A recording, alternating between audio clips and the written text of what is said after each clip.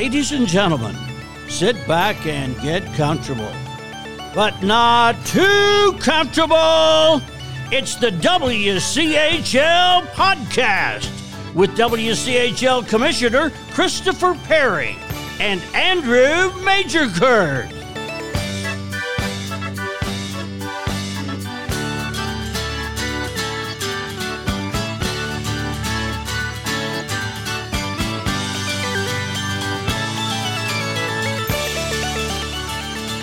Yes, indeedy doody, it is the Wchl Podcast, and I am the Commissioner, Christopher Perry. I'm the Commissioner of the Western Collegiate Hockey League, and on the other end of the line is my very best friend in all the world.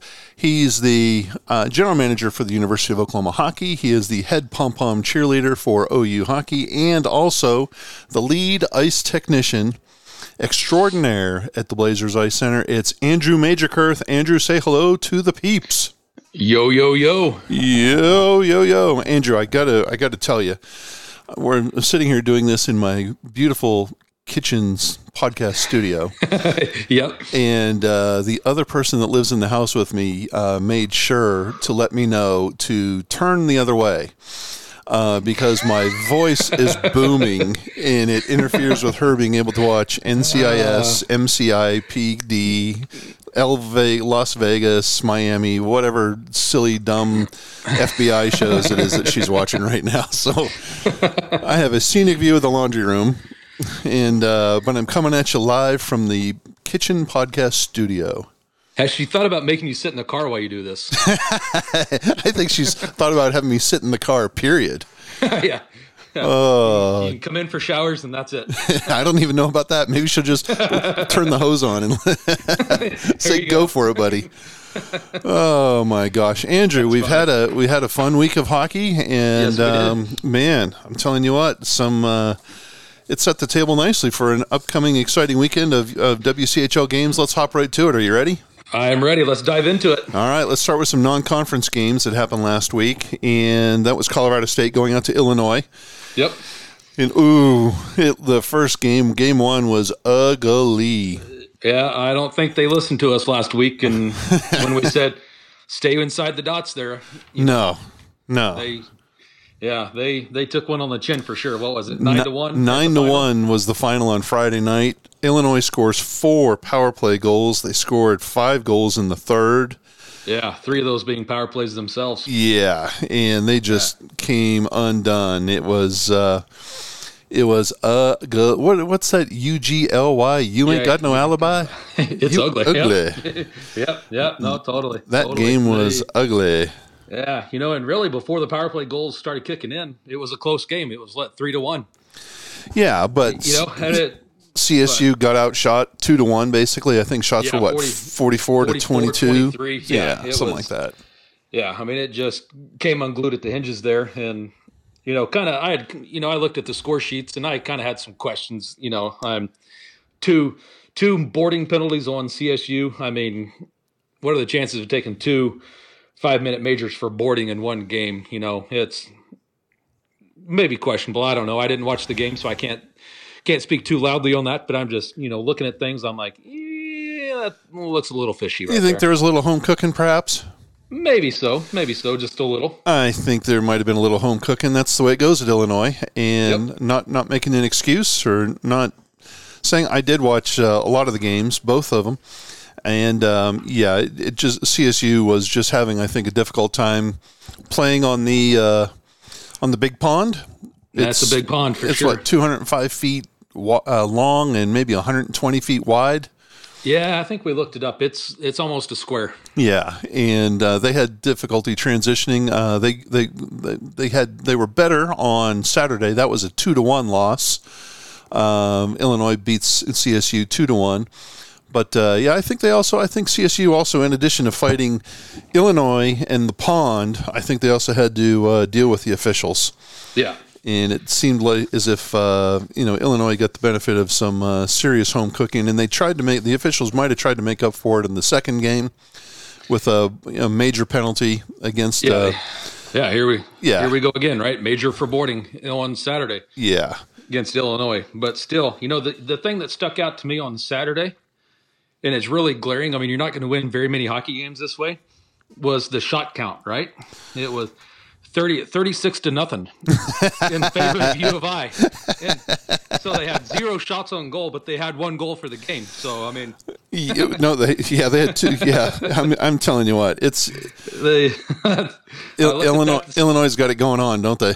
Man, they are rocking up there. I looked at it and I was like, what? I was like, 36-0 with 1 goal scored on 0 shots. Like, Yeah, I have that score sheet, and I also got there was a concerned person who happened to be on that trip who texted me and said, hey, you know what, they're not accounting for power plays or anything like that either, so at least on the score sheet, so I might have to go back in and adjust those, but yeah, it's kind of glaring when the only stats taken are the Illinois shot totals.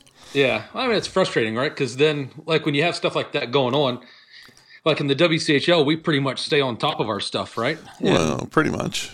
Stuff's pretty accurate. You know, if you look at stats, I mean, you can pretty much count that it's going to be pretty dang close to 100%. And then you look at stats as a whole, and you start looking at things and trying to look at teams and all that, and it's like, well, are those numbers really right? Or did somebody count 0 shots on goal with no power plays one night, or what's going on here, you know? Yep. Just kind of crazy. A little frustrating from our side of it, but a little frustrating. But it's also just testament to the we've got some great teams here in the WCHL, and they do things the right way for the most part. I think all 10 teams do, and that's why it's so easy to work with them, and I think why the league is the best in the ACHA, because we don't do stupid things like only counting shots for one team. Yeah, that's right. You know, and I can't speak for the other 9. I know how we do things, and I know we send you a picture of the score sheet every night, and you enter it for us. But I know when I send that to you that you have full confidence that the information that's on that score sheet is right, you know, and you can input it and not look at it again, you know, and I think that's something to hang your hat on a little bit. You know what I mean? Yep. I get lots of those pictures. I get lots of those. Trust. How about this, Andrew? I'm the commissioner of the Western Collegiate Hockey League, also commissioner for the MCH, right? The B Conference. 16 teams right there. Today I got. I had 3 score sheets texted to me to put into the system: a women's 1 game, and then 2 men's 2 games from like October. Oh, geez. Yeah, from a team that will remain nameless, but need some help. So it's good to help people out, but yeah, we do it the right way, and totally. I think that's why people tend to look at us to help them out. So hey, anyways, Colorado State goes to Illinois. Do you know what, Andrew? Do you know what the University of Illinois, or I shouldn't say university, what Champaign, Illinois is known for? Not Champaign. No, not Champaign. No, I think that's where the founder of Jimmy John's went to school, and I think that's where his really? Yeah, I think that's where his home base is. Really? Damn good sandwiches, or what? No, freaky fast sandwiches. That's what they're called. I actually had a freaky fast sandwich for lunch today. Did you really? I did. Yeah. I sure did. Well, there you go. See, so I know that a lot of people that know me from my general manager days, they're probably groan when they hear Jimmy John's, because that was one of my go-tos for feeding kids. Yep, and right here it is, Jimmy John's headquarters, Champaign, Illinois. Yeah, see, there you go. I wonder if they've got some other issues. I know some social issues, Jimmy John's. I don't want to get into those, and because honestly, I don't know much about them other than they have them. But good sandwiches. I wonder if you're an Illinois student, if you get really sick of Jimmy John's, if you're like pining for a Jersey Mike's or a Subway or something. Well, here it is right here. I'm studying up on our favorite Jimmy John's, and they're being purchased by their parent corporation, who owns Arby's and Buffalo Wild Wings. Oh, geez. So now they're going to be based out of Atlanta. Well, hey, can't go wrong with B-dubs. Nah, I don't know about that. Well, hey, how about this? Thursday B-dubs, buy one, get one boneless wings. It would have to be buy one and get 200 wings free before I'd go there. Oh, come on. And their cheese curds are great, too. Oh, God. I'm telling you.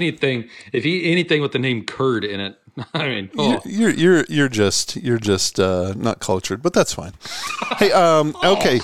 All right. Speaking of that, we got to take a pause here for a second. God, we have conference games to talk about, Andrew. My wife just so you know, my lovely wife, I was talking to her about the podcast last week. Yes. Is she a listener? Is she one of our 12 listeners?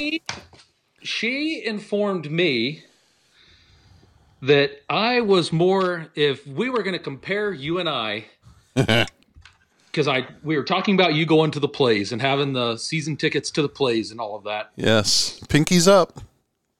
She informed me, because I may or may not have been making fun of you. I was informed that I, as a person, would be more compared to a Pabst Blue Ribbon, a PBR, while you and her would be more classified and compared to a fine wine or a fine bottle of champagne. Oh my gosh. And I just, I really took exception to that. So. Well, Andrew, I take exception to that. Because call me a can of PBR. I mean, come on. Your wife, I would think, would be obviously a glass of fine wine, as is my wife. I would like to think I'm closer to a Fat Tire, kind of a snooty craft beer type. Yeah. And Andrew, maybe Old Milwaukee. I don't know if PBR. Natty Light. I was really offended that she told me that she would compare me to a can of PBR. I was like, Blue Ribbon. That's what we're going to call you from now. We're going to change this name of the podcast to the PBR podcast. I told her, I was like, at least I'm a Coors Light. I mean, come on now. Oh God. All right, so back to our regular scheduled programming. All right, we're gonna incorporate that into your intro now. The PBR of the WCHL. Oh Lord. Andrew, we had some fun. We had 4 series in the WCHL. Arizona State traveled across town to go take on Grand Canyon at Arizona Ice Arcadia. Arizona State comes away with 2 wins, but they're both shootout wins. Both shootout wins. They scored some goals this weekend, though, that's for sure. That they did. 5-4 was the final score on Friday night, and they won the shootout in 4 rounds, 1-0. And then on Saturday night, the game was a wild affair. The game, and then it became even wilder after the game. Yes, it did. But it was 7-6. Arizona State scores they win in the shootout in 4 rounds again, 2-1. I tell you, the Friday night game, it was a little spirited with the penalties. A lot of roughings and trippings and slashings and stuff. A lot of the good stuff. Yep. And close on the scoreboard, right? 48-40 were the shots in favor of ASU. But man, Saturday. How about Saturday's game? Well, hey, let's not pass on Friday, because Friday was crazy. Grand Canyon scores with like 1:40 to go in the game. It's a 3-3 game. No, yeah, it's a 3-3 game. Grand Canyon scores on the power play with like 1:40 to go in the game. And I mean, Grand Canyon is celebrating. They had a decent crowd. And when I say decent, 200, 250 people in a little bandbox of an arena.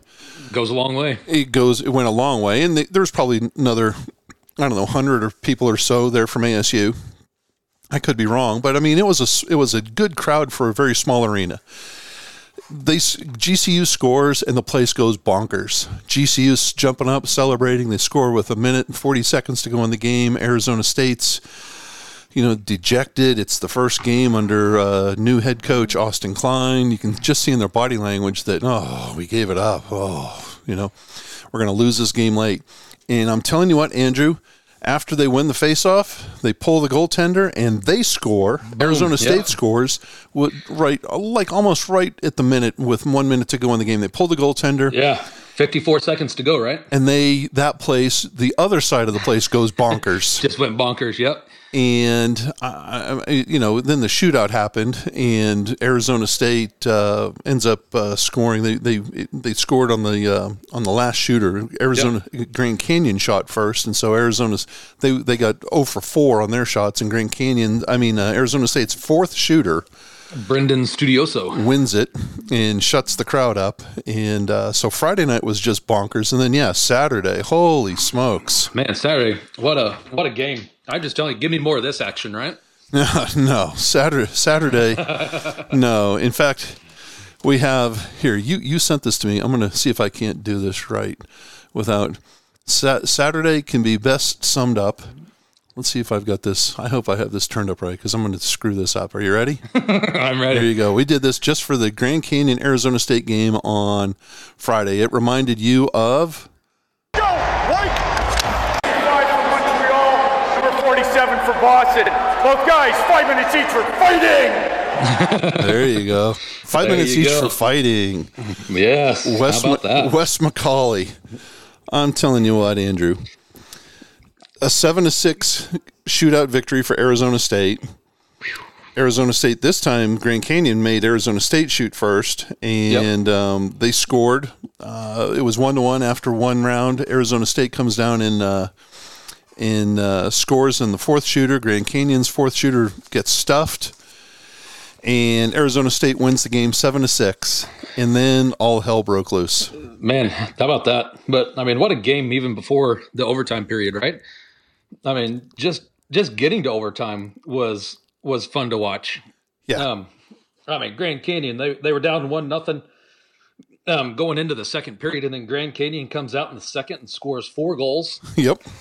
And then I'll be damned if Arizona State doesn't turn around and come out in the third period. And they scored 4 goals. I mean, it was back and forth, a seesaw affair. What a game. What a game. And then, I mean, Grand Canyon went 4 of 7 on the power play. I mean, what a game. Give me more of that action, Give me more of that, Yeah.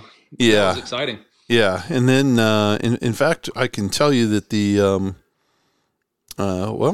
wait a second here. I'm looking at the score sheet. I guess something happened there on the score sheet, but, number 22 from Arizona State, Braden Shaw decided, once the game was over, he decided to skate. Remember, in the shootout, they were at the other ends of the ice. They switch ends, right? Yeah, so he skated into, if you will, the Grand Canyon defensive zone, over to the glass to, I don't know if he was waving goodbye to the fans or, saying hello to a relative or something. The Grand Canyon guys took exception to that, and then all of a sudden it was on, Andrew. It was just a huge schmoz, and and we had a bunch of guys get tossed. There was just, it was just a line brawl as being kind. It was ugly and it was not good. There were 3 guys from Arizona State and 2 guys from Grand Canyon that were got DQ penalties. And I think the score sheet shows that 3 guys from Grand Canyon, but the score sheet I actually saw only had 2 on there. Only had the 2, yep. 8, 22, and 24 for Arizona State, and 59 and 16 for Grand Canyon. I don't know if it looks here, it says 29 got another one, but for Grand Canyon, but the score sheet I saw only had 16 and 59 on it. Anyways, it was ugly, and Andrew, I mean, it's we look at this thing and we laugh and we giggle and we play Wes McCauley and say, 5 minutes fighting. Yeah. But while it was going on, as the commissioner, I'm sitting there thinking, wait, the game is over. You've literally played 65 minutes. You've gone through a shootout. And it was just, I thought it was just unnecessary. And so I'm, all those guys are out, and they're out for the next game. 8, 22, and 24 for Arizona State have to sit out their first game against Arizona. Grand Canyon's going to have to sit out. I think they play, I don't know. I think they might play Utah next, or I guess we'll find out. Yeah, Grand Canyon, Utah. Yep. It's something like that, I think. I don't know. Here, I'll have to look. But, they play at Utah in a couple of weeks. And so, anyways, and Andrew, the scariest thing was Grand Canyon's number 6 was involved in all this. I mean, 3 kids for Arizona State, 2 for Grand Canyon got penalties, but trust me, it was like there were 10 other guys from each team that could have easily got those same penalties. But Grand Canyon's number 6 was on their recipient of a body slam to the ice. Oh. His head did a little basketball impression off the ice. Yeah, that's what you worry about, right? And then he ate a few shots while he was on the ice. And the officials come over to break it up, and it's just a pig pile of people on top. And poor number 6, he gets up, he skates over, he starts to skate towards the towards the exit, and damned if the kid didn't collapse on the ice. Way. Yeah, and it was scary. I mean, I'm sitting there looking and, hoping like heck that the kid is okay. And he eventually, I mean, it was long, Andrew. It probably took 5, maybe 10 minutes. Really? Yeah, for the kid to before it took him a good 5 minutes before he even sat up. Really? And I mean, it was scary. His name is Braden Husby, and I just hope that number 6. I was texting with the Grand Canyon coach, hoping that he was okay, because it was ugly, and I hope we never have that again. And but wow, I mean, what an exciting way to I shouldn't say exciting. It was a disappointing way to end an exciting weekend of games at Arizona Ice Arcadia. Because those are 2 exciting games, right? Back and forth action. Well, and I get it why Grand Canyon's frustrated, right? Because heck, they lost in a shootout the week before to Arizona. They lost in overtime they beat Jamestown in overtime. Yep. And they went to overtime both these times against a crosstown rival and lose. Yes, they've been so close, right? Yeah, I mean, I get it that they're frustrated, but that's still no reason to. Anyways, what a schmoz that was. Yeah, being the commissioner was not fun on Saturday night. So. I hear you on that one. All right, hey, the next games. Let's just get to your games. Oklahoma went up to Missouri State to take on the Ice Bears at the Jordan Valley Ice Park, and it turned out to be a Missouri State sweep. It did. 5-2 was the final score on Friday night. 3-1 was the final score on Saturday. What do you think? What do you think happened there? What do you got for us? I'm just going to say on Friday night, the second period was a backbreaker. They gave up 2 goals in 40 seconds apart, and then came down another 5 minutes, and then gave up another 2 goals in about 8 seconds back to back. So I mean, it was 0-0. Yep. It was 0-0 after the first period, and you're like, "Ooh, hey, we got ourselves a ball game here." Yep. And then boom, all of a sudden. Yeah, the walls came tumbling down on Oklahoma, and before you blinked, it went from zip to 4-zip. And like you said, I think they scored 2 goals in, what did you say, 8 seconds it was? Yeah, the third and fourth goal were 8 seconds apart. Insane. I mean, just absolutely insane. So 5-2 is the score Friday night. Yep. And then the next night, it got a little bit better. It was 3-1. The thing that stood out to me, Andrew, is the shot differential. The shots, Oklahoma got outshot by 20 shots on Friday night. Yeah. And gave up a couple of power play goals. Yep. Gave up some power play opportunities, And the thing we squawk about all the time around here is power play production, right? And especially in tight games, this was a 3-1 game, and Oklahoma goes 0 for 5 on the power play. So I mean, that's opportunity just wasted right there, right? Yeah, that's on Saturday. They actually scored 2 goals on power play on Friday night, which was good to their credit. Yep. But on Saturday it was a little bit tighter affair. Shots were a little bit more even, and it was a much better game. Missouri State comes through with 2 last-minute third-period goals, and surprisingly, one of them, I had to go back and rewind it to make sure it wasn't an empty net goal, but it was pretty close. 3-1 is a much better. It's all, just looking at these scores, it's almost as if teams play better on Saturday than they do on Friday. I know, right? Yeah, it's weird, isn't it? Yeah.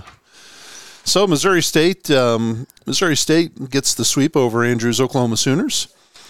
Out in the desert, we had a game. UNLV, number 4, goes down to Tucson to take on number 15, Arizona. And that was kind of a wild affair. Yes, it was. Friday night, a 4-3 overtime win for UNLV. And it was only exciting because, at least from my I shouldn't say only exciting, but one of the main things of the excitement there was we had a coach that got ejected. That's always fun. With as long as it's not you, right? Yeah, I mean, with like a minute and 40 seconds, minute 45, I think it was, to go in the game. The officials apparently had enough of Coach Chad Berman and asked him to please exit the facility. And so he did, which is kind of surprising. I'm sure he went quietly into the night, right? At the time, Arizona was down 3-2 and a minute to go in the game, and they were already on so with Coach Berman getting ejected, that put Arizona on a 3-on. They were down 2 men. It was a 5-on-3 for UNLV. Yeah.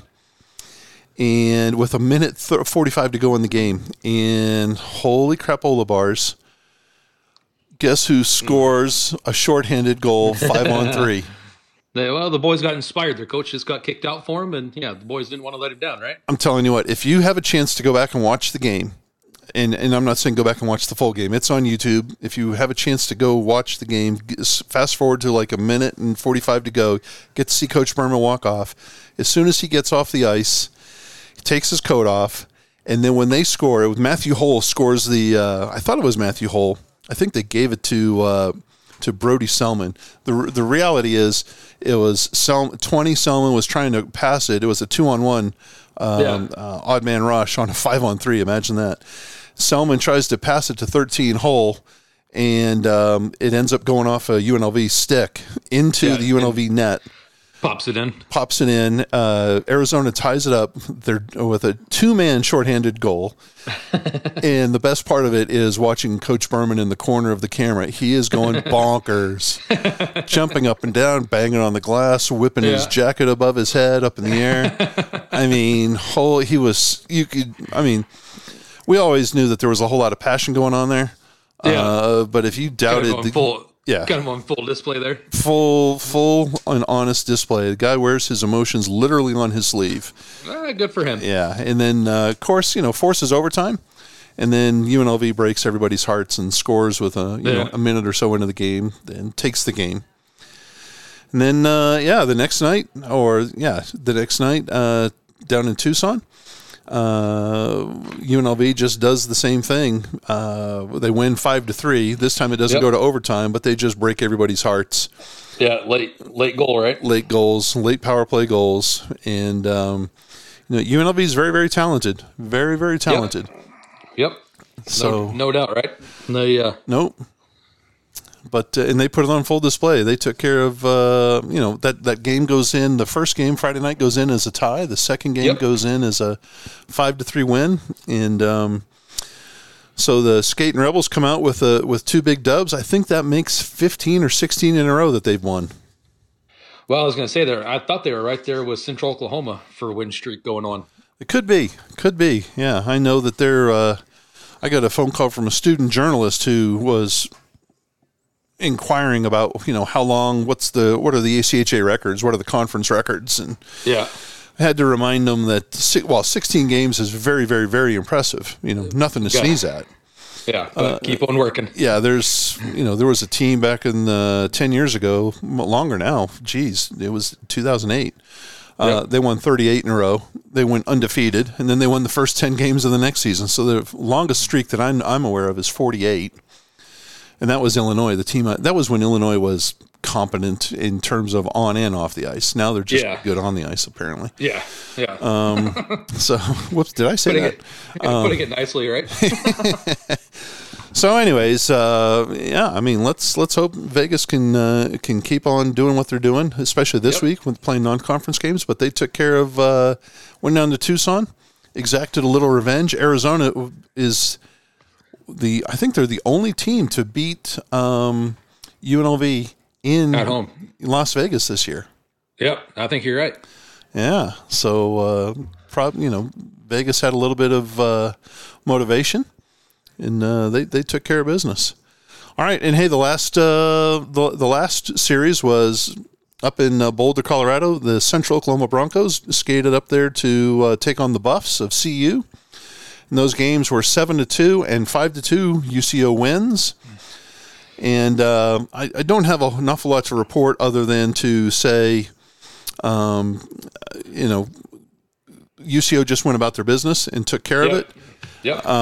Colorado, both games were supposed to start at 7:00 Mountain Time, and for some reason, especially the Friday night game, it got moved all the way back for some reason. I still don't know why, to like 8:30, 8:45 Mountain Time. Oh, That's more of just a 7-ish start, right? Yeah, that's a little bit more than a 7-ish for sure. Oh, yeah. And then the Saturday night game was also delayed a little bit. So they were not 7. Yeah, they were definitely not 7-ish. The thing that stood out to me here, Andrew, for these games, other than just UCO doing what UCO does, our buddy Mikhailov for UCO, I think he got himself a hat trick on Friday night. Yep, he sure did. And I think he scored another goal or two on Saturday. Yeah. Four goals on the weekend. But the crazy thing, I thought, there were 3 shorthanded goals scored in that series, 2 by UCO and 1 by Colorado. And I'm like, well, wait, we ought to decline those penalties. Yeah, what's going on here? Yeah, I mean, that's the thing that stuck out to me on Friday, right, was the hot start right off the get-go with the shorthanded goal. I mean, that gets things going in a hurry, right? Yep, it did. It did indeed. Now, UCO it was like 0-0 after the first period in one of those games. Might have been the Friday night game. No, the Saturday game. Yeah, Saturday was 0-0 after the first. Yep. Yeah. And it was 3-0 after 1 on the Friday night game. And the only reason I know that is because the broadcast was down on Friday night. The UCO folks, they brought their broadcaster with them. Actually, it was the parent of one of the goaltenders. Yep. And he couldn't get it going on Friday night and then Colorado finally got their feed going, but only for like 10 minutes in the third period. Yeah, it makes you wonder, because that's kind of a crapshoot up there, right? With them, is it internet connection? Nope. Just bad juju in the building? Nope. What is it? 100% organization off the ice. 100% organization off the ice. So I think if they were to plan it and give it some thought, as opposed to just trying to figure it out once they get there, it'd be a little bit better. We've talked about it in the past. They've put on some great broadcasts before. Yes, they have. They have. You know, we made fun of that little Venmo intermission thing that one kid was able to put up. That's awesome. That was pretty slick. We need to figure out a way to do that here on this podcast. I know, right? And anyways, UCO was able to get their broadcast up and going on Saturday, so that was good to see. And it was the father of goaltender Doug Wakeland, their new goalie, and so props to him for getting the game up there and getting it going, and at least on the broadcast. And so UCO wins 7-2 and 5-2. And that really does affect an awful lot of the WCHL standings, and it sets up a huge matchup coming up. Yep, it sure does. Central Oklahoma is now in the lead in the Western Collegiate Hockey League standings. They have a 42-point. They've won 42 of 48 points. They've only lost 2 games. They're 14-2 on the season in conference out of 16 games. That's just wild. That's impressive. Missouri State is almost right on their heels. They have 40 points. They're in second place. They're 13-2-1 in the season. That 1 is an overtime loss or a shootout loss, and that was what they just gave up a couple of weeks ago to Colorado. And then Nevada, Las Vegas is in third place with 36 points. Arizona has 4, as they're in fourth place with 31 points. Then it comes Arizona State with 19 points, Utah with 18, Colorado 15. They're tied with Grand Canyon. And Colorado State and Oklahoma are 9 and 10 in the conference standings. I think this past week with the 2 losses to UNLV, Arizona has officially been eliminated from the WCHL conference race. So it's now a 3-horse race between Nevada, Las Vegas, Missouri State, and Central Oklahoma. And which means we're going to have a new conference champion this year, since Arizona is the defending 2-time champion. Nothing wrong with that, right? Well, not if you're an Arizona fan. If you're an Arizona fan, there's a lot wrong with that. Come on. We like newbies around here. Time to change it up a little bit. Nevada, Las Vegas, Missouri State, and Central Oklahoma. All right, so that's where things are. All 3 teams have played 16 games. They have 4 games remaining, and Central Oklahoma has a 6-point lead on Nevada, Las Vegas, and a 2-point lead on Missouri State. And like I said, we have a big matchup coming up. Andrew, what do you say we talk about it after we hear a horn and a little bit of, who do you want to listen to, Letterkenny or Samuel L. Jackson? Let's go a little Letterkenny this time. Little Letterkenny. Here we go. Hold on.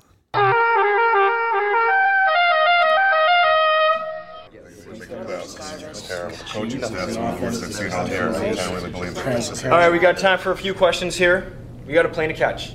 Johnny, another tough loss for the club. Fans throwing their jerseys on the ice. Tell us what went wrong out there. We gotta have four lines banging bodies all night long, getting pucks out, keeping it simple. Mike, this loss puts you guys in last place in the West. The coach's job is on the line. What's the solution here? Well, we can start by staying out of the box. Play a disciplined game out there, pretty simple stuff. But we're frustrated here right now. We're a frustrated bunch. It's too bad that someone's got to wear it, and it's usually the coach. But at the end of the day, it's up to the guys in this room to get pucks deep, get pucks in the net, and win some hockey games. Johnny, you were recently photographed in a Florida strip club snorting cocaine off a transvestite prostitute's breasts. What's the story there? Four lines. 4 lines of cocaine? You gotta have, like I said, four lines banging all night long, banging bodies. Doing the little things right. Mike, where does your, this is off topic, I know, but where does your sexual preference tends towards men? Would you like to speak to that? No, you can't always be in the box, Can't spend all your time in the box. It's like I said, this game is all about finding those holes one way or another. Finding those pockets out there. So, we got to just keep working hard, get pucks deep, get pucks in the net, and, win some hockey games. Johnny, true you admitted yourself to a Colorado hospital with a gerbil inside your anal cavity. Well, you gotta get it out right. You gotta clear your own zone. You get in trouble, you gotta get those pucks hard off the glass. Mike, rumor is that there's a sexually transmitted fungal infection going on amongst the coaching staff. Who's to blame for that? Ultimately, it's on the players. Ultimately, it's on the guys in this room. It's where it starts. It's like I said, it's too bad that somebody's got to wear it. It's usually the coach. But, we got a good group of guys in this room, a group of guys who likes to bounce back after something like that. So, ultimately, it's on the players to get pucks deep. Get pucks deep. Get pucks in the net. Get pucks to the net. And win some hockey games. Thanks, Mike. You bet. But hey, as they say in hockey, let's do that hockey. Let's do that hockey, Andrew. Let's do it. All righty. Rankings came out yesterday. We're doing this on Thursday night, and rankings came out yesterday. It's ranking number 14. We've only got like 3 or 4 more to go before the field for nationals is set. 6 WCHL teams are in the top 25. Nevada, Las Vegas is number 4. Central is number 7. Missouri State, number 9. Arizona, number 16. Utah, number 18. And Arizona State is 24. The other 4 teams in the Western Collegiate Hockey League are just hanging right outside. Grand Canyon is 28. Colorado, 30. Oklahoma, 35. And Colorado State, number 38. Yeah, I mean, you look at it, you could potentially have 9 teams in the top 25 by the end of this thing? Potentially. I mean, that's, it's going to take an awful lot for the 30s to move up 5 spots, but the potential is definitely there. It's there, right? It can be done. It can be done. And so with, 3 Nevada, Las Vegas, Central Oklahoma, and Missouri State, 3 of the top 10 teams, and then 6 of the top 25 teams, I think that's a pretty fair representation for the conference. Not bad. And that sets up a fun little Nationals preview. Let's just roll through it really, really quick. Okay. And we'll just do this as we get on to through the season. But Andrew, here are the matchups. If we were to play Nationals right now, are you ready? I'm ready. Number 8 and number 9 would face off. That would be Stony Brook versus Missouri State. That'd be a little tussle. That's tasty right there. That'd be great. 7-10 would be Central Oklahoma, Indiana Tech. There's another tasty matchup. Yep, I like that one. 6-11 is Adrian, Illinois. Yeah, we'd all be Adrian fans for a night, wouldn't we? Yep, they can have it. Yep, number 5-12, the 5-12 matchup would be Iowa State versus Jamestown. Go Jamestown. Nevada, Las Vegas would get the winner of number 13, Maryville, and number 20, William Patterson. Oh, come on, Maryville, and come on, UNLV. There you go. Number 3, Liberty would get the winner of Pittsburgh, number 14, and number 19, Niagara. Yeah, I know. Liberty would just waste whoever it is that they play. Minot State, number 2, would get the winner of Ohio versus Utah. How about that for a first-round matchup? Ohio versus Utah. I like the Ohio-Utah. Go Utah, right? Absolutely. Western Collegiate Hockey League. And then finally, Lindenwood, number 1, would get the winner of number 16, Arizona, and number 17, Michigan Dearborn. It's not as... I'm not a big Dearborn guy, so But that's a lot of tasty matchups right there. Yeah, Arizona, Michigan, Dearborn, Ohio, Utah, just involving the WCHL. Nevada, Las Vegas against the winner of Maryville or William Patterson, probably Maryville. Nevada, so UNLV versus Maryville. Central Oklahoma, Indiana Tech, and Stony Brook, Missouri State. I mean, number one, we'd have five of the 20 teams, which would be great. I mean, that's 25% of the field right there. Yep. And then all those games, we would have non-conference matchups, and they're great. I mean, who doesn't want to beat Ohio? Utah would want to beat Ohio. Who doesn't want to take on a Michigan Dearborn with a chance to beat Lindenwood, right? Who doesn't want to? Yeah, Nevada, Las Vegas takes on Maryville, William Patterson. Central Oklahoma with Indiana Tech. Missouri State always plays great games at nationals. Yep. Right? Yep. Who did they have last year? Ohio. 2 years before that, it was Adrian. And who'd they, down in Frisco, who did they just, I mean, we called it the team of the tournament. It was Adrian. Was it Adrian that they went right down to the wire with? Yeah. And here they'd be playing Stony Brook.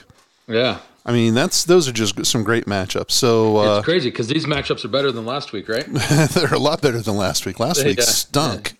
Yeah. I mean, that's crazy, right? Just a few little moving pieces, and it totally changes the outlook of it. Well, I wish we could freeze things right now. Stop the count? Stop the count. Yep. I wish we could do it right now because that would be just one heck of a Nationals series and Nationals matchups. Those would be some great matchups. Now, you don't think there would be any 15-1 games in this field here? Oh, there might be. I'm hopefully Utah would beat Ohio 15-1, and hopefully Maryville from the B Conference would beat William Patterson 100-0. But yeah, I think Liberty playing Pittsburgh Niagara, that'll be ugly. I think hopefully Jamestown will.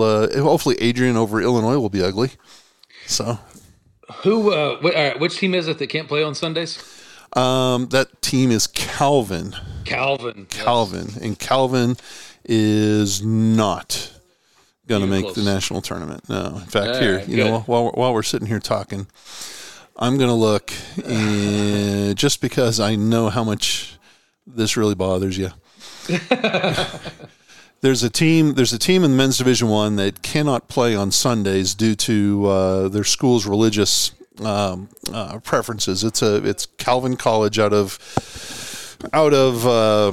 Michigan. I forget where in Michigan they are. Doesn't matter. They're out of Michigan.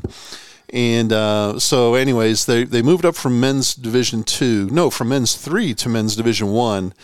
And anyways, it was only after they moved up did they reveal that, we've got this prohibition against playing games on Sunday. And we're like, well, wait a second. Our ACHA men's 1 quarterfinals are on Sunday. Yeah. So you're going to have to make a choice. And, your choice is either to show up and forfeit, they can show up and play, or they can not show up and forfeit, or, we came to a terrible alternative for the first couple of seasons, and it was to play the game on Sunday night at midnight. Yeah, because there's going to be Lindenwood playing at midnight. But luckily for us, Calvin right now is ranked 47th in the conference, and in the computer rankings, and that's 47 out of 68. So they're not going to sniff nationals. We don't have to worry about it. Good for them. All right, Andrew, let's get to it. We got some games and predictions, and then we have some listener questions we got to talk about. Let's get her going. Put your prediction hat on. Let's do it right now as we speak. Arizona State and Arizona are playing. They're playing on a Thursday-Saturday affair. These are non-conference games because they play so many times. Yep. So tell me, Andrew. Andrew, we're in the second period. Arizona State's up 4-1. So there's a little bit of a hint, a little bit of what do you think is going to happen tonight? What do you think is going to happen Saturday? All right, what did you say? Arizona State's up 4-0? 4-1 with 4-1? 5 minutes to go in the second period. Oh boy. Well, so that I'm going to change my prediction here. Last minute information. Yeah, last minute information. I'm changing my mind here. I'm going to call this a split. I am changing it up here. I'm going split now. So changing on the fly. So you're going to say U of A is going to get them on Saturday afternoon. Yep, I think so. All right. UNLV, number 4 in the nation, travels to number 3 Liberty. That's a big trip. They had, well, yeah, it is. They had a big travel day today. They went from Nevada, Las Vegas to Denver to Richmond, Virginia, and then I think they're going to hitchhike from Richmond to Lynchburg. Yeah, I don't know how they're getting there, but if you're hitchhiking, watch out for all the fighting Falwells out there. Right? Hey, speaking of Liberty, there was a great article about the former president of Liberty University in the most recent Vanity Fair. You can find it online. It's a pretty good little read. I can only imagine. Some revisionist history going on there. I can only imagine. These two teams met earlier in the year at Chicago. They played in the championship game, I believe, of the Chicago Classic, and UNLV came away with a 2-1 win. So these are two games out there in Mayberry, RFD. It's Lynchburg, Virginia. How do you think these games are going to go? Number 3 versus number 4? Well, yeah, I think these will be two tight games. I think it's going to be a split at the end of it. But I think we'll see two monster games out there for sure. I hope you're right. The nice thing is Liberty puts on, if there's one thing Liberty can do right, and they can do a lot of stuff right, but the two things that the Liberty University and the Thomas Road Baptist Church that it's associated with in Jerry Falwell, that they're excellent is bringing in cash and putting on a stellar TV production. I mean, if you think about it, that's what they do on Sundays, right? So why can't they do that on Friday and Saturday nights for the hockey? Why would it change, right? Yeah. Now, do you still go by the rule, the first fight is free out there? It's been probably 10 years since I've been out there. So maybe the referees are a little bit different, but that's the way it used to be. That's the way it used to be. I'm sure we're going to, if we watch those games, and again, they're going to be in ultra high def. Liberty spares no expense. They have great production. So they're going to have, the Zoom 4000 HD camera, where you can see, the freckles on the moon. They're going to be broadcasting these games live and in person. So I'm sure we'll get to hear every burp and utterance from the officials. Well, at least we won't have to hear any foul language coming out of the stands, right? Yeah. No foul language coming out of the stands. Yeah. So Andrew, you say there's a split. I say a split right there. Those games will be broadcast. Liberty might do their stuff on ESPN Plus or ESPN3. I forget, but they usually do a really great production. That's pretty cool. What a change of scenery though, going from Las Vegas to scenic Lynchburg. I'm telling you what, going from Sin City to one of the more repressed cities in the world. Oh man, what? Yeah, where you get in trouble for being in the presence of the opposite sex for more than 30 seconds. Oh, jeez. All right. Hey, the other non-conference matchup that we have, Colorado goes to Utah. They're two WCHL teams, but these are not conference games. So they're non-conference games between conference opponents, if that makes any sense. Uh-huh. Yeah, I thought about this one for a while. I think it's going to be Utah, though. Really? Utah for both? Utah for both, yep. Okay. Coach Toller and the Buffs won't like that, but what you going to do? That was Andrew Magekirth that said that, Coach Toller. Yeah. All right, the next two series are down here in the 405. The first series is the series in Andrew's place. Colorado State comes down to take on Andrew's Oklahoma Sooners. Andrew, sock it to us. What do you think? Oh, this is going to be all OU. What are you talking about? All OU. I would expect nothing less. I tried to save you a couple of weeks ago from making, conflict of interest, making a prediction, but here I said, nah, what the heck? Yeah, no. And you just walked right into it. Thank you. All OU. Yeah, all OU. Hey, but the big series, and it's only big. It's no bigger than any other conference series, but it's between number 1 and number 2 in the conference right now. Missouri State travels down to Edmond to take on the Broncos at the Bronco Barn, the Arctic Edge Ice Arena in Edmond, Oklahoma. Mm-hmm. Earlier in the season, Missouri State swept UCO up in Springfield. And as we know, UCO has a 2-point lead right now over Missouri State. So this could have a significant impact. Yes, it could. On the conference games. So tell me, Andrew, how is this going to work out, Missouri State at UCO? History of this season tells us that it's not going to be a split, but I really think that we're going to go for a split here this weekend. All righty. So, okay, fair. That's fair. Okay, so you say Arizona. My better judgment there. Well, what's your worst judgment? If that's your better judgment, what's the better judgment then? I was gonna say that UCO is gonna take 2 here, but I really think it's gonna be a split. You're just trying to motivate those Missouri State guys, is what you're trying to do. You're trying to give them some billboard, some bulletin board material there. Yeah. All right. So here we go. Official predictions. Andrew says Arizona and Arizona State will split. Andrew says UNLV and Liberty will split. All Oklahoma versus Colorado State. You say it's going to be all Utah against Colorado, and against your better judgment, you said UCO and Missouri State will split. Yep. All right. Well, that'll be interesting. I tell you, I think if UCO wins out, then what that does is it means they have clinched the Western Collegiate Hockey League championship, and we'll have to present the trophy to them at their next home game afterwards. Oh boy, exactly. I think that's the way it works. Now, if Missouri State wins out, then they take I think they take a 2 or a 4 point lead. They'll take a 4 point lead, and they can clinch it on their when they go on the road at Colorado.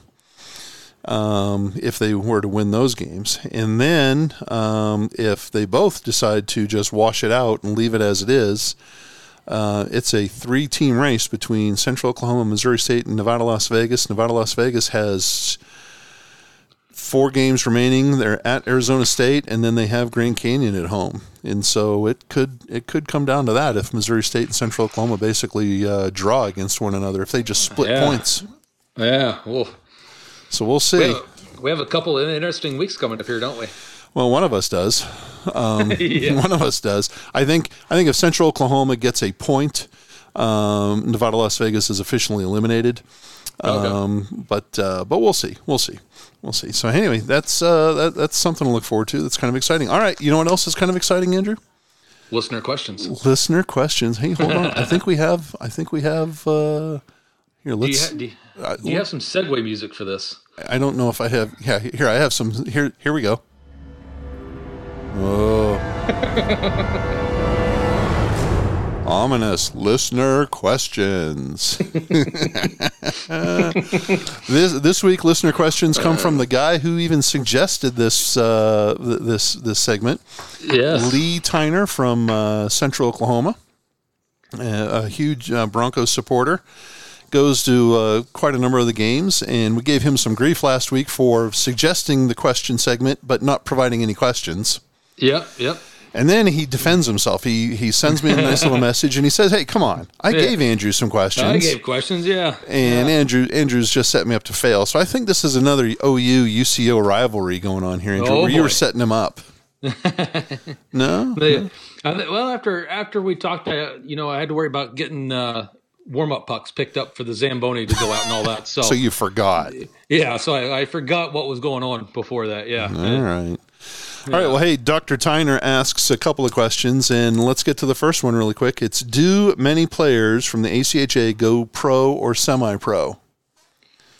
Andrew, do you want to take that, or do you want me to? Well, I think we can both speak on that one, right? We've had a couple kids here at Oklahoma that have gone and dabbled with the semi-pro stuff, and UCO's had a couple kids that have gone and dabbled with the semi-pro stuff also. Yeah, I think it's fair to say there are some kids that go from the ACHA to move on to the minor pros or to go play over in Europe.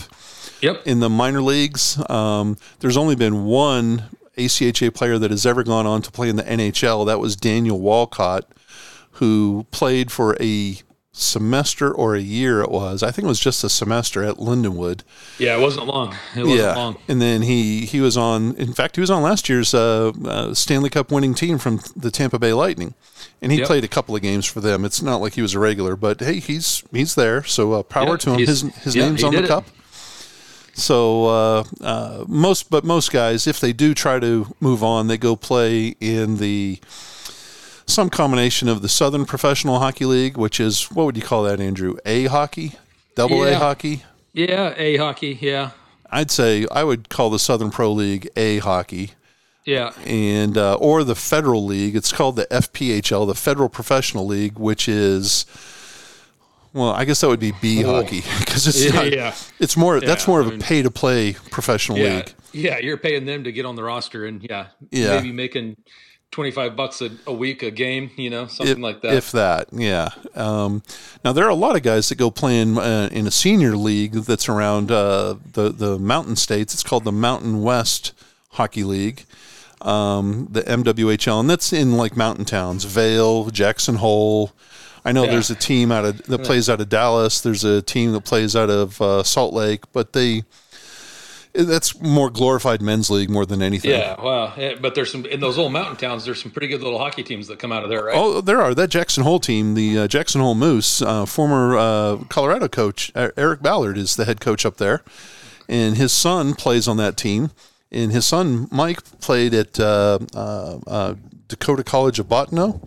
Yep. And and they've got some former pro players that are playing up there, so that's nothing to sneeze at. Bobby Holik from the New Jersey Devils lives up there and helps out. So it's pretty cool stuff, right? Yeah, most ACHA guys go on to play.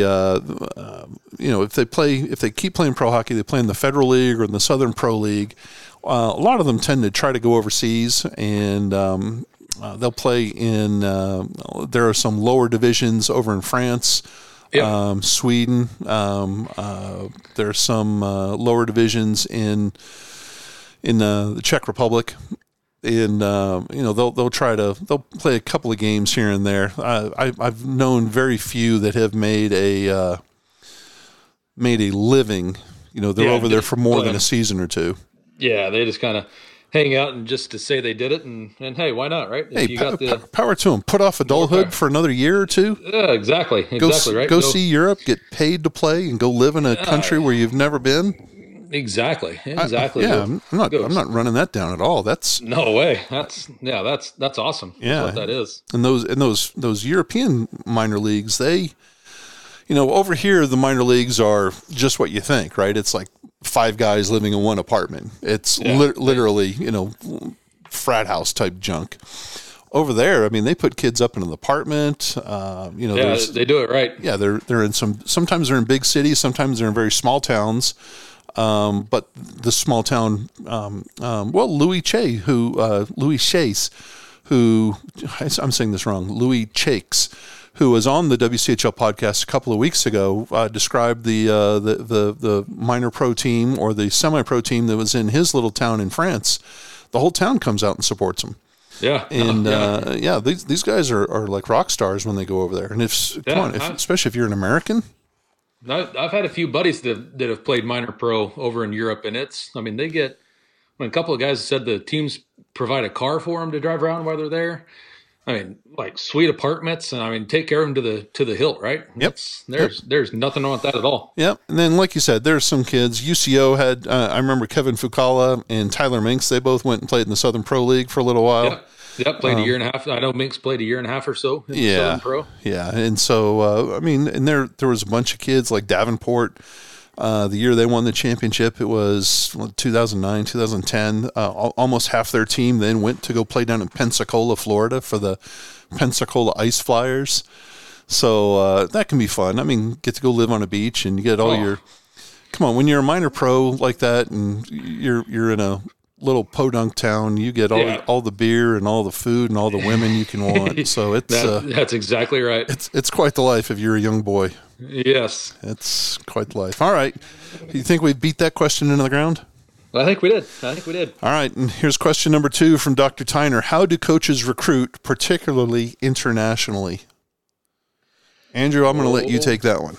Oh, boy. Yeah. So international stuff, that's a little tricky, right? And that kind of goes school by school, I would say. I know we do it around here at OU, where we have some acquaintances made with agents and stuff like that the kids have coming over that are playing junior leagues and stuff here in the United States. And they like it here in the United States and don't want to leave, so then they start looking for colleges to go jump on, right? And yeah, they're not called agents; they're called advisors. Advisors, agents. They're they're the same thing, but for eligibility purposes, they call themselves advisors. Yeah, tomato, right? Exactly. Yeah, tomato. Yeah. And we've got a couple that we've made good friendships with here with Oklahoma and all that, and you just kind of.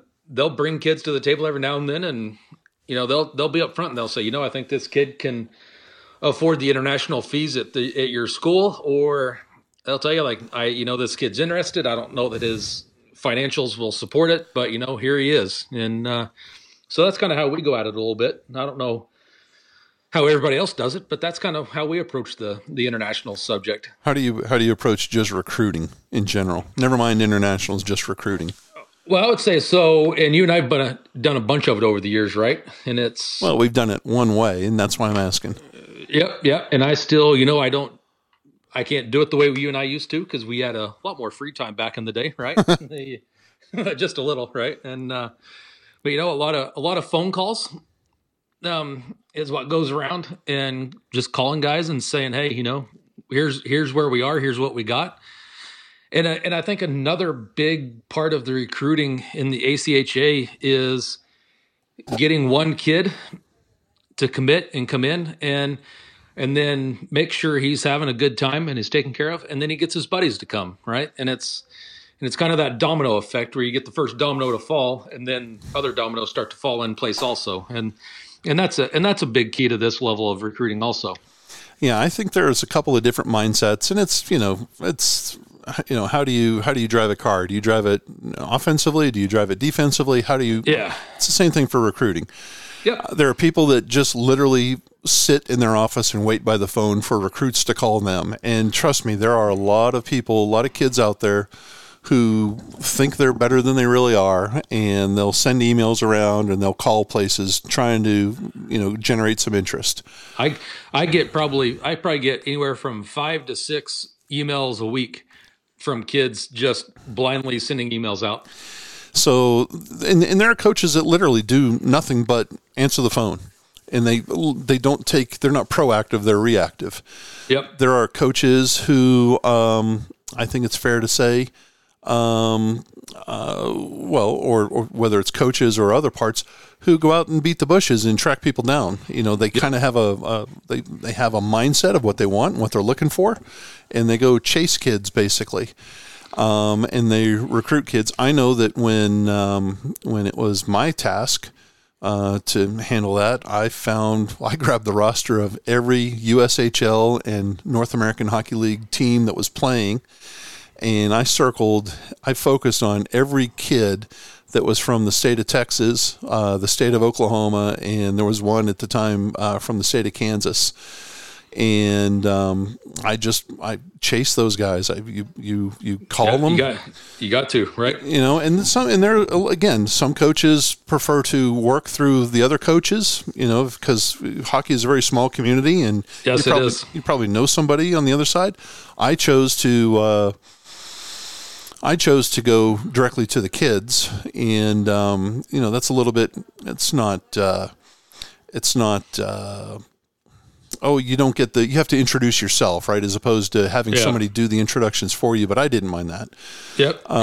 Because I found that there were some coaches out there that would give me some a whole lot of happy talk, and then wouldn't make the connection for me. Yep. Because junior coaches, they want to put their kids in the NCAA, and they don't want anything to do with the ACHA. Yeah, because it's club hockey, right? Yeah, and so they want to, and I didn't, There was a system within USA Hockey where if you get a kid to go from your junior program to an NCAA program, you get a mark. You get it's not a bounty, but it's like you get a point. And if you get a kid to go to an NCAA D3 school, you get like a half a point. And depending on how many points you get, your franchise gets a little bit of money back from USA Hockey. So, if you're good at developing kids and moving them on to NCAA D1 programs, you're going to get some money back. If you're and they get 0 for putting kids in the ACHA, so that's why the ACHA doesn't get. You have to really work to get kids there. You do. Yeah. And some of these guys have been junior coaches that are coaching at this level now, and they'll rely on their relationships that they built in the junior level, right? Yep. And they'll get coaches like, hey, I've got this kid would fit your system. He's a good player. He's sliding under the radar. I'll send him to you. And I know there's some guys that kind of live and die that way, that get kids. And recruiting is wild. You're chasing the kid, and meanwhile that kid is chasing that NCAA dream. And you gotta, part of my gig as a recruiter, and you're going to have to burst some bubbles, because you got to lay it out there for kids that there's only 50, 60 NCAA Division I programs out there. They only have 18 scholarships per team, and they've already got a junior. Before this kid comes in, they've already got a junior, a sophomore, and a freshman class that are eating up some of those 18 scholarships. So there's not a whole lot of Division I scholarships laying out there. Yeah, it's not as many as what people that are coming up through the youth hockey ranks and the junior ranks think, right? There's more kids playing hockey now than there ever has been in North America and internationally, for that matter, too. And you got to get lucky to make it. And I think where the ACHA comes into play is those kids that. There's a lot of kids in the ACHA that are just as good, if not better, than kids that are playing in the NCAA ranks right now, Yep. And it's, for whatever it is, kids didn't get lucky. They didn't get that look, whatever it might be, but they're here. But I can tell you my skin crawls when I hear people when you'll be out talking and people say, oh, well, it's just, quote unquote, club hockey. And, it's just ACHA. It's not NCAA. So it's just club hockey. So you guys are just a make-believe, just playing house over there type scenario, right? Yep. And I want to tell a lot of people out there that, your perennial top 10 ACHA teams, I mean, you might even go as far as like the top 15, top 20 maybe. ACHA teams are going to give any NCAA D3 team a run for their money any given night of the week, No doubt about it. And that's the thing that people need to realize, right? Is it's tough to recruit to this level because it's not NCAA. But when kids get here, they're pleasantly surprised at the talent level that is the ACHA. And, you can't just take it as a quote unquote club level sport, or you're not going to be very successful. You got to put in the time and effort, and you got to do all the little stuff to be competitive. And that's interesting, right? And Yep. The kids, I found that the kids were the best recruiters because as you said earlier, once you get, if the kids know kids and they know one another and they know who can do what, and they also know who can't do what. And so they turn out to be your best recruiters, and they turn you on to guys that are, in a difficult situation or in a, that haven't got, are more deserving of the looks that they've gotten. And as you said earlier, if you're trying to get land a big fish, all it takes is one. And once you get the one big fish, the next year you're going to get 3. And then after that, he's going to talk to his buddies and they're going to talk to their buddies and you're going to get 5. And next thing you know, you've got yourself, after 4 or 5 years, you get yourself a roster full of big fish. Well, and you look at it, right? Back when, let's just use Oklahoma as an example, when they were a major hitter in the game, all the kids on the roster were all buddies, right? It's like you said, you got the one big fish to fall, and then he got his other big fish buddy, and that one got a big fish buddy, and before you know, you've got a juggernaut on your hands, right? Yeah, well, you have the potential. That's right. You have the potential. So, and I think that's obviously what's going on at Arizona and Nevada, Las Vegas, and Central Oklahoma. Everybody has their established pipeline, and everybody has buddies. You can, it's easy to see where if you look to where kids come from. A lot of kids from El Paso in the Western States League find themselves playing at Central Oklahoma, and that makes perfect sense. Their coach played in El Paso and has deep connections with El Paso. So, and they're buddies, and they become buddies at the junior level, and they end up, wanting to go to college and play with play on the same team. Stick together. Yep. Same thing with Arizona. There's a bunch of kids that played in Arizona State. There's a bunch of kids that played on the youth and junior teams out that way, and they want to keep playing with their buddies. So they, they get them to come to their school. Missouri State has a bunch of kids out of the St. Louis area. And because they all played on their junior teams or their youth teams there, and they're trying to get their their buddies to come play with them down there, join the team.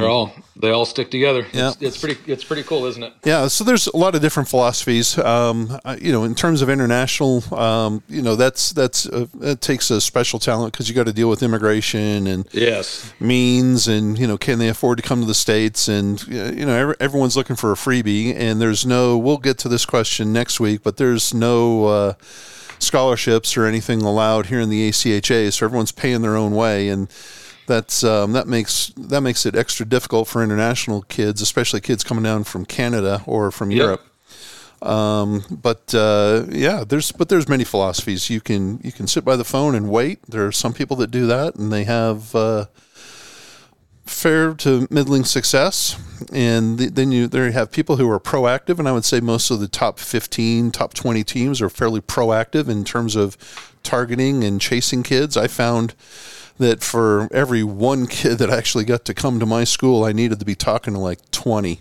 Yeah, no doubt. And but you know what? It's that's part of the fun. It's part of the fun, and part of why we do what we do. And everyone has different philosophies, whatever works for them, but recruiting is definitely an art, and if you're good at it, you can get some good kids, and you can the proof is in the pudding. Look at here, the Western Collegiate Hockey League, right? We got 6 in the top 20 or top 25 with top 24, I guess is what I meant to say. So with Central Oklahoma, Missouri State, Vegas, Arizona State, and Utah. And I know that Colorado, Grand Canyon, Oklahoma, Colorado State, they recruit as well. So we're doing something right. Yes, we are. For sure. Now maybe this podcast isn't one of them, but we're doing something right. Here we are. Yeah, here we are. Mr. PBR. Yeah. Mr. Pabst Blue Ribbon. The Pabst Blue Ribbon of adulthood. Yeah, holy smokes. Yeah. Andrew, what else? So we appreciate those listener questions. We'll get to Dr. Tyner submitted some more. We'll talk about those next week. And if you have a listener question, you feel free to shoot it to us via email. Well, no, don't do it via email. Just shoot it to us at via Twitter. Hit us up on our DMs. On Andrew can be found at Stickford AM, STICKFORD AM. I'm on Twitter. My personal Twitter is CJP in OKLA, but you can also send us a message via Wchl Pod or on Western CHL. Any one of those 4 will get you to one of us, and we love to hear from your questions. Yes. Or we'd love to hear from you and we love to hear your questions. Yeah, we'd like to know what you guys are thinking out there for sure. So, Andrew, before we get out of here, anything else you want to talk about or want to make fun of? Well, I'm trying to figure out why this is getting recorded on a Thursday night and going out on a late Thursday or early Friday morning. Oh, it's going out late Thursday. Yeah, I'm trying to figure out what's going on there. What's with the delays here? The delay was, we usually do these on Wednesday nights, but I was at the theater last night. So 2 weeks in a row? 2 out of the past 3 weeks. 2 out of the past 3. All right. So, so we're all dying to know, what is it with the theater that keeps attracting you back in, pulling you back in? What is it there? My lovely wife told me a couple of years ago, she said, "You have dragged me to all the sporting events and all these crazy dumb concerts. It's my turn now, and we're going to get season tickets to the Broadway series that comes through our town." And so we did, and we've seen some really great shows, and we've seen some really stinker shows. And last night was a show that we got to go see.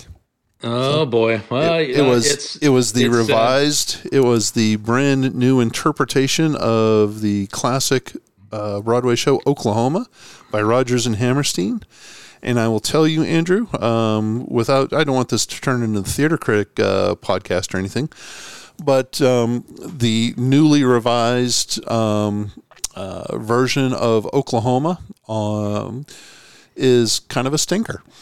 Yep. They have great source material. All those songs from Rodgers and Hammerstein. Come on. I mean, those are just classics, right? I mean, that's why Rodgers and Hammerstein is so big with South Pacific and, Oklahoma and The King and I. Those things are just classic shows. This one is, they tried to get a little fancy with it, and it's just a dud, a stinker. They have some great source material, some great songs, and they just pooped all over the place. It was not very good.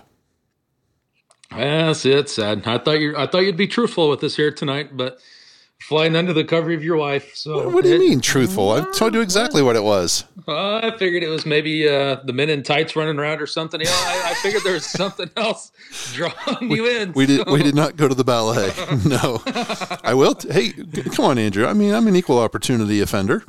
I mean, one of the people last night was a transgender actress, and so there's not a damn thing wrong with that. It was all good stuff. Nope. Hey, nope. If they can do it, they can do it. Right? Doesn't matter.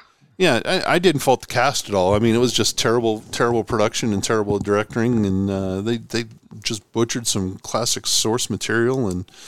Yeah, it stinks. Yeah, it really did. We've seen some great shows there, and we've seen some stinkers. So last night was one of those, Andrew, where the crowd, I think, at the end was just like, "What did we just see?" I mean, really? Yeah. Nice. I mean, and it wasn't just us. It was like the rest of the crowd were like, "Oh my God, I can't believe that's how the play ends." Nice. So we've seen some really great stuff, and so it's. But Andrew, to soothe your PBR soul, there are no more productions that I have to attend between now and the end of our season. The next production is The Lion King. It comes in May. Oh, yeah. Well, there we go. Yeah. There we go. So I will be rooting for Nala and all the rest of Timon and Pumbaa. Well, there you go. But that'll be in May. There you go. How about that? Would you like to go? Is that what you're asking me? You want to get out of your PBR? You want to break the PBR mold, and you want to come with the rest of all of us tea sippers and pinky flippers? No. Well, I was thinking about it, and I'm going to have to take a hard pass on this one. Andrew, it's a play about a cartoon, The Lion King. Yeah, come on. I'm good. I'm good. All right. Well, Andrew, so your attempt to shame me has failed miserably. Anyways, it was so disappointing because Oklahoma has such some great songs. Surrey with the Fringe on Top, and They'll Think We're in Love, and What You Gonna Do, and I'm Just a Girl Who Can't Say No. Never mind the classic, the Oklahoma song. What The Farmer and the Cowboy Should Be Friends. I mean, great songs, and man, they just messed it all up. Just failed you, did they? Well, that's too bad. Yeah, it's too bad. So that's too bad.